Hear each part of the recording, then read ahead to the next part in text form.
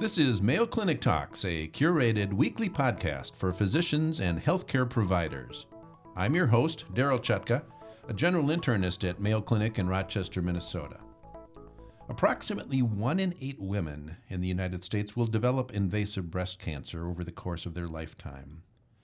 Fortunately, breast cancer death rates have been decreasing since 1989. It's thought to be due to better treatment, but also from earlier detection. One of the more recent advances in early detection involves medical genomics. It's known that up to 10% of breast cancers can be associated with gene mutations. With us today to discuss these topics is Dr. Sandhya Pruthi, a breast disease specialist and consultant in the Breast Diagnostic Clinic here at Mayo Clinic Rochester.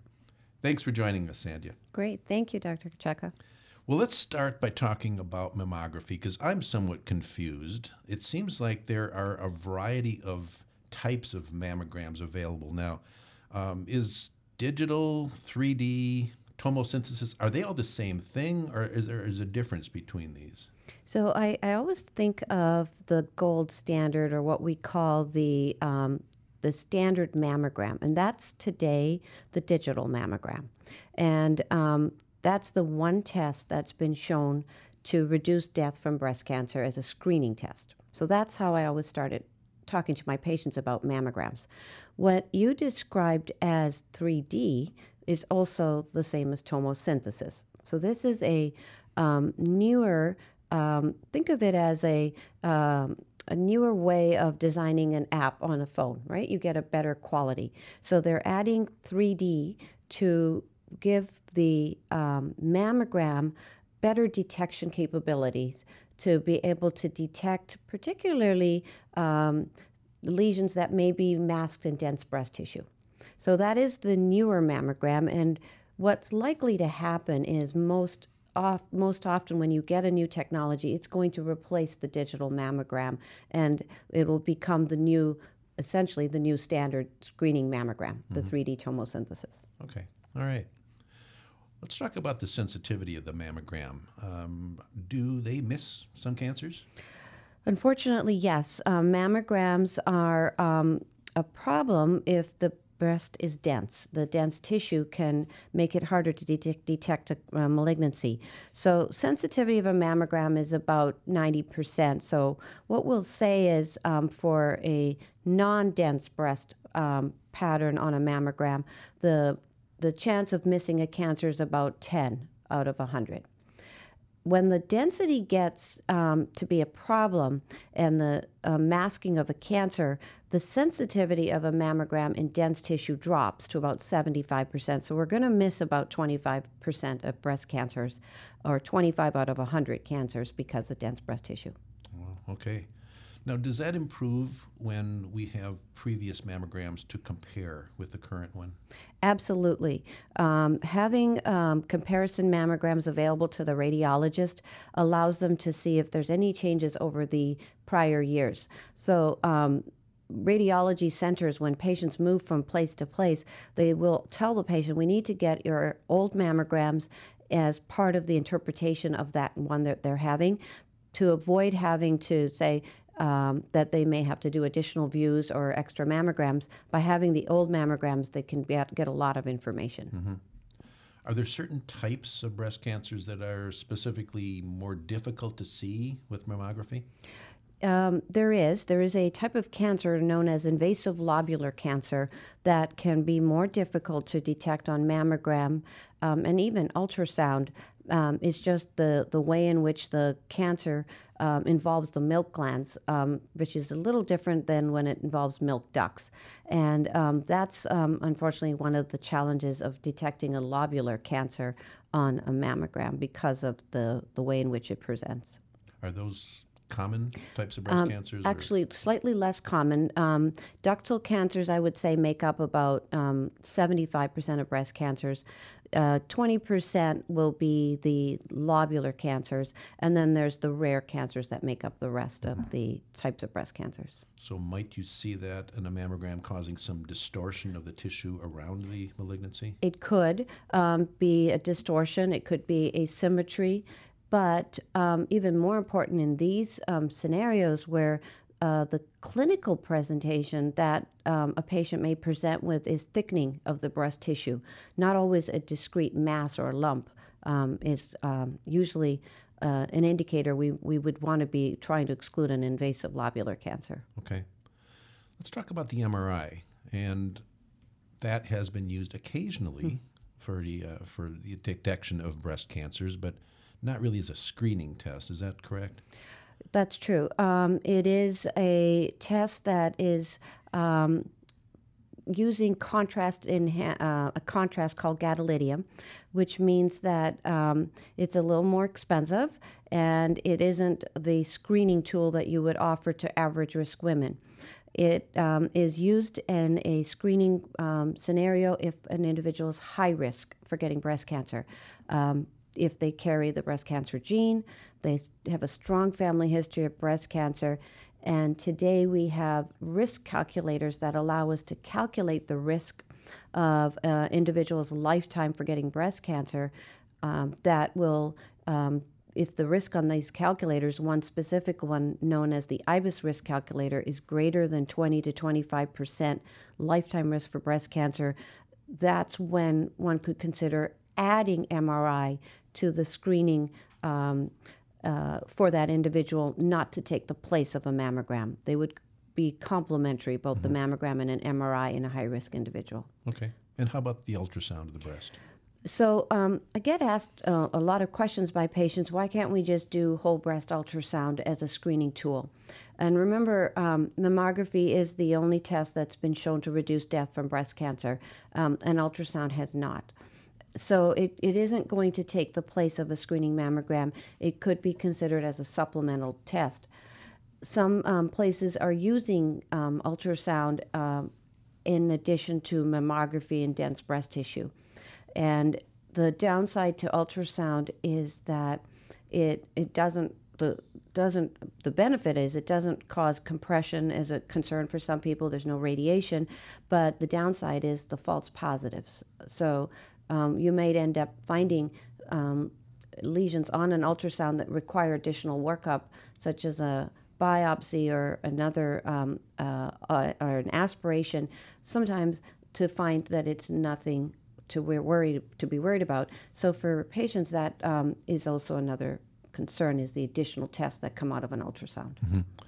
I guess I've seen ultrasounds used most often in further identification of a nodule found on a mammography exam and helping to determine if this is a potentially malignant nodule or more benign. Exactly. And that's called a diagnostic ultrasound or a directed ultrasound to further evaluate a clinical concern or a mammographic concern. You just mentioned diagnostic ultrasound. That made me think of another question. What is the difference between a screening mammogram and a diagnostic mammogram?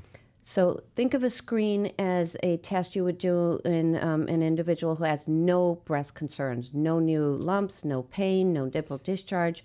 So that's when a screening test is appropriate. Diagnostic mammogram should be ordered if there is a clinical concern based on the provider's finding an abnormality or the patient presents with an abnormality or a new change on her exam. Then I would recommend that a diagnostic mammogram be obtained.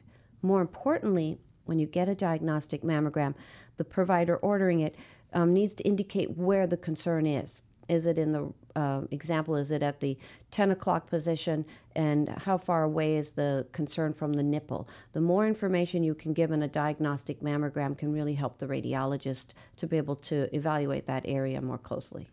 Is the imaging any different between the two, or is it more letting the radiologist know this is our area of concern and pay particular attention to this spot? So a diagnostic mammogram could require compression or magnification. So there are slightly different techniques needed in the diagnostic setting. Okay. I had a patient once, I was ordering a nuclear cardiac scan. And fortunately, her test for her heart was fine, but it picked up some uptake in one of her breasts, and she ended up having a breast cancer there, which I wasn't expecting to find. So that gets us into nuclear breast imaging. Let's talk a little bit about that. Where does that fit in the spectrum of imaging for the breasts? So think of molecular breast imaging is the same term as nuclear breast imaging as a supplemental screen. Again, not to take the place of a mammogram, it would be offered in an extremely dense breast scenario where a patient's mammogram is reported as extremely dense tissue, and it could be used as a supplement to further evaluate if there is any abnormality. The downside is there's a slight concern that radiation, it is a radiation injection that is used to detect these findings. That's the contrast. The other finding with molecular breast imaging is that we can't do a biopsy if an abnormality is detected. So the patient would be required to go on to get additional imaging, possibly another mammogram, ultrasound, or even an MRI. And and also the availability of this technology is not available everywhere. Only select centers are using molecular breast imaging. Okay. Are there some new tests on the horizon for doing breast imaging? Yeah, I'm excited. We have been working with another mammogram detection tool known as Contrast Enhanced Digital Mammogram that our colleagues in Arizona have been using today for diagnostics, and could potentially be used in patients who don't meet that very high risk category that an MRI would qualify an individual for. And this uses iodine as a contrast. Some pretty exciting work coming out of that area, and we're going to likely see that as another tool that will be available for dense breast tissue. Okay.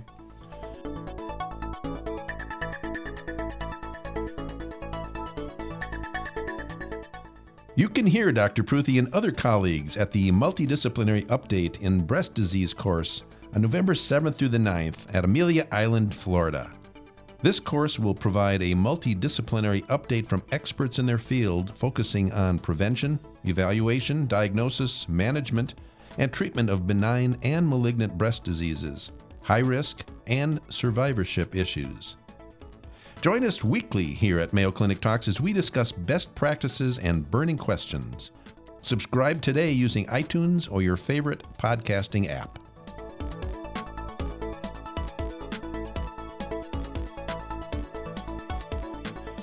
Are mammograms effective in women who have had breast implants? So yes, we still would want to screen for a woman who's had implants using mammography.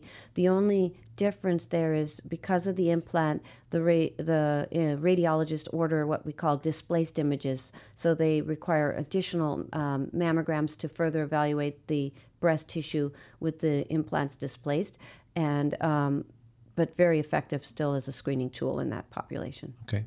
And how about in women who have had mastectomies? Do they still need mammograms? No, we do not do mammograms after a mastectomy. Here, the importance of a clinical exam, if the patient felt something on the chest wall or on the skin that needed further evaluation, or the provider detected something, then we would work with a ultrasound to look at that area, and additional imaging could require an MRI, but at this point a mammogram wouldn't be indicated because there's no breast tissue to evaluate. Okay.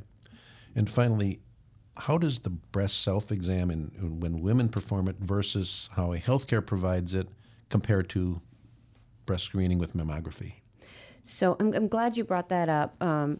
Chutka, because the screening tools I've talked about are mammograms, but breast self-exams, that term has actually gone away, and now we use the term breast self-awareness or breast health awareness, and are encouraging women in the course of their usual daily dressing and showering to become familiar with their own breast, and if there is anything that's different from 1 month to the next month, that should alert or prompt the individual to get that evaluated by their doctor. So I no longer tell my patients you have to do a breast self-exam using a technique every month. I tell them in the course of dressing, be aware of any changes, and I do teach them a much more simple technique that we call a sweep and walk, and think of the breast as a clock, and just sort of sweep around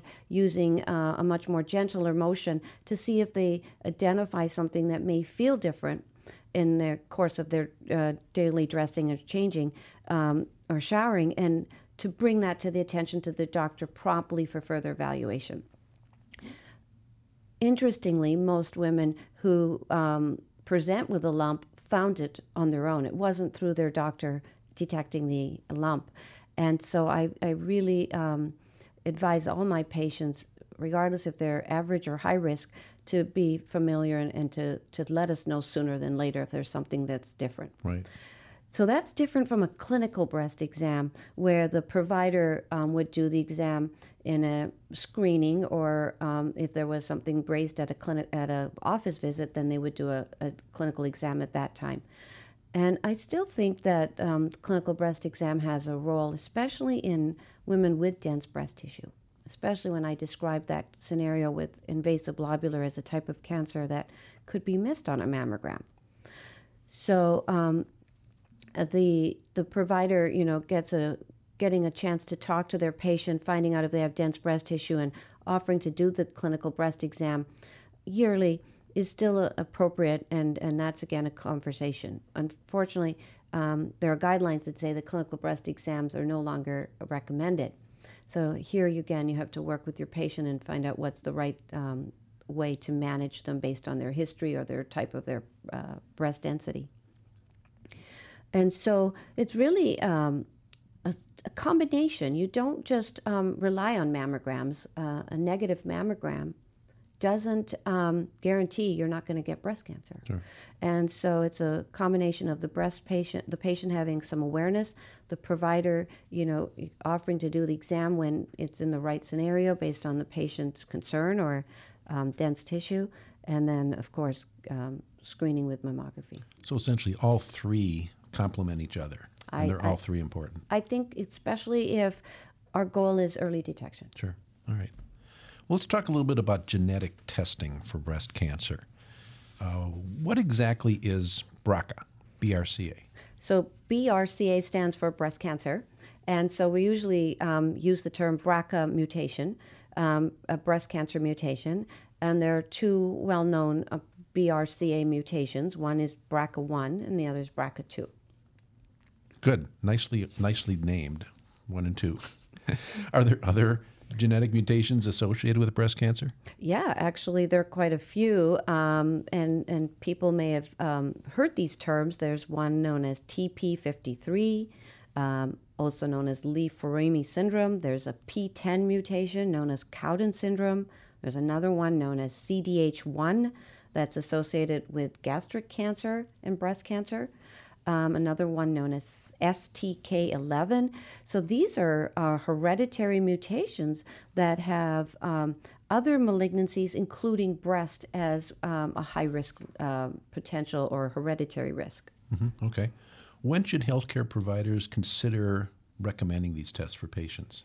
So it's a great question, and I like to bring up Angelina Jolie's who's a famous actress that we all know of, who shared her story publicly with the world that she was a carrier of the breast cancer gene.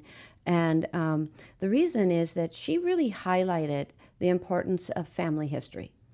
And her mother had ovarian cancer and her mother's sister had breast cancer, and these were young onset cancers. And that led to the mother testing, which subsequently led to this actress testing. And so what I have really taken the time when I'm in the room with my patient asking questions about the family histories to ask the age of onset of the cancer and the individual, a first degree, second degree, and third degree relative, and then asking more than just was there breast cancer, ovarian cancer, colon cancer, melanoma, brain tumors because of these other mutations. And if you're getting a history with multiple generations of variety of cancers, young onset, that should be the red flag to consider referral to a genetic counselor. And then the genetic counselor can really help get a much more in-depth history about these cancers and then guide the individual on what would be the appropriate genetic testing we can offer. Now, I just gave you a list of 6 different hereditary mutations, including the well-known BRCA1 and BRCA2, which make up about 50% of the hereditary breast cancer mutations. But there's now an additional group of panel testing. They call these genetic panel tests that are being added, and there's another 20 that I didn't even mention. And the genetic counselors are able to decide based on that history what the patient is best served to recommend that type of genetic test. So I really do think having a genetic counselor as part of your team, especially in those practices where you have strong family histories, to be able to utilize them on who should test, the type of testing, and then to discuss the pros and cons of testing.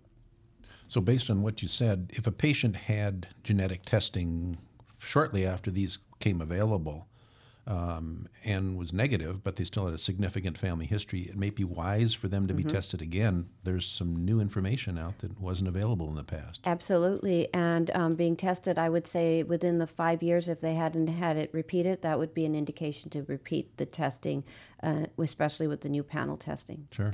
There's another group that I don't want to forget, and I mentioned, testing based on family history, but if an individual's already had a cancer, especially breast cancer, and has never been tested, or if their breast cancer was a triple negative breast cancer, that's a estrogen, progesterone negative tumor, HER2 negative, those are ones that have been highly associated with being more of a mutation associated cancer, that they should be considered for testing.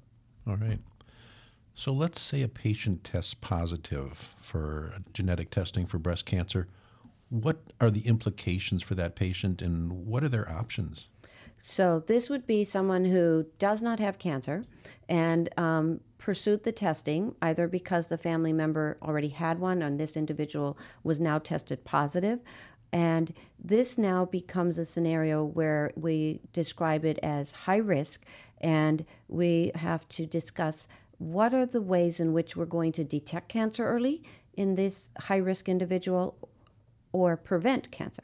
And so early detection would mean, of course, breast awareness, the clinical exam with the provider, and mammography, and now we add MRI. And this individual, the mammogram and MRI are most often alternating every 6 months, so they're getting some type of imaging every 6 months. And many women will choose to do this with the mutation for maybe 5 or 10 years. And especially if they're still interested in childbearing or they are not ready to pursue the more aggressive prophylactic procedure, that being a prophylactic mastectomy or a prophylactic oophorectomy, removing the breast tissue or the ovaries, are not simple decisions requiring a lot of discussion with the patient about when's the right time to do it, and some of the issues with reconstruction that would have to come in for mastectomies, and then with the ovarian surgical removal puts these women in early menopause, and dealing with managing menopausal symptoms for some women as early as 35 or 40, where there are some downsides as well as benefits of having the hormones available.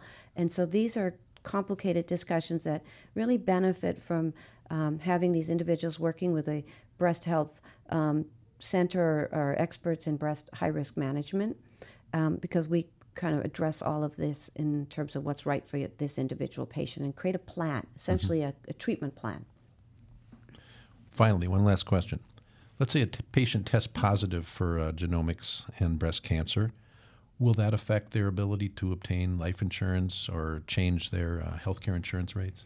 So fortunately, there is a Genetic Information Discrimination Act, Non-Discrimination Act, sorry, so it's known as GINA. And this protects the individual when it comes to health insurance and employment from discrimination, but it doesn't cover life, disability, and long-term. But that's, again, another important conversation that the patient who is pursuing testing will discuss with the genetic counselor. We've been talking about breast cancer diagnostics and genomics with Dr. Sandhya Pruthi, a consultant in the Mayo Clinic Breast Diagnostic Clinic. Sandhya, thank you so much for sharing your expertise with us. Welcome. If you've enjoyed Mayo Clinic Talks podcasts, please subscribe. Stay healthy and see you next week.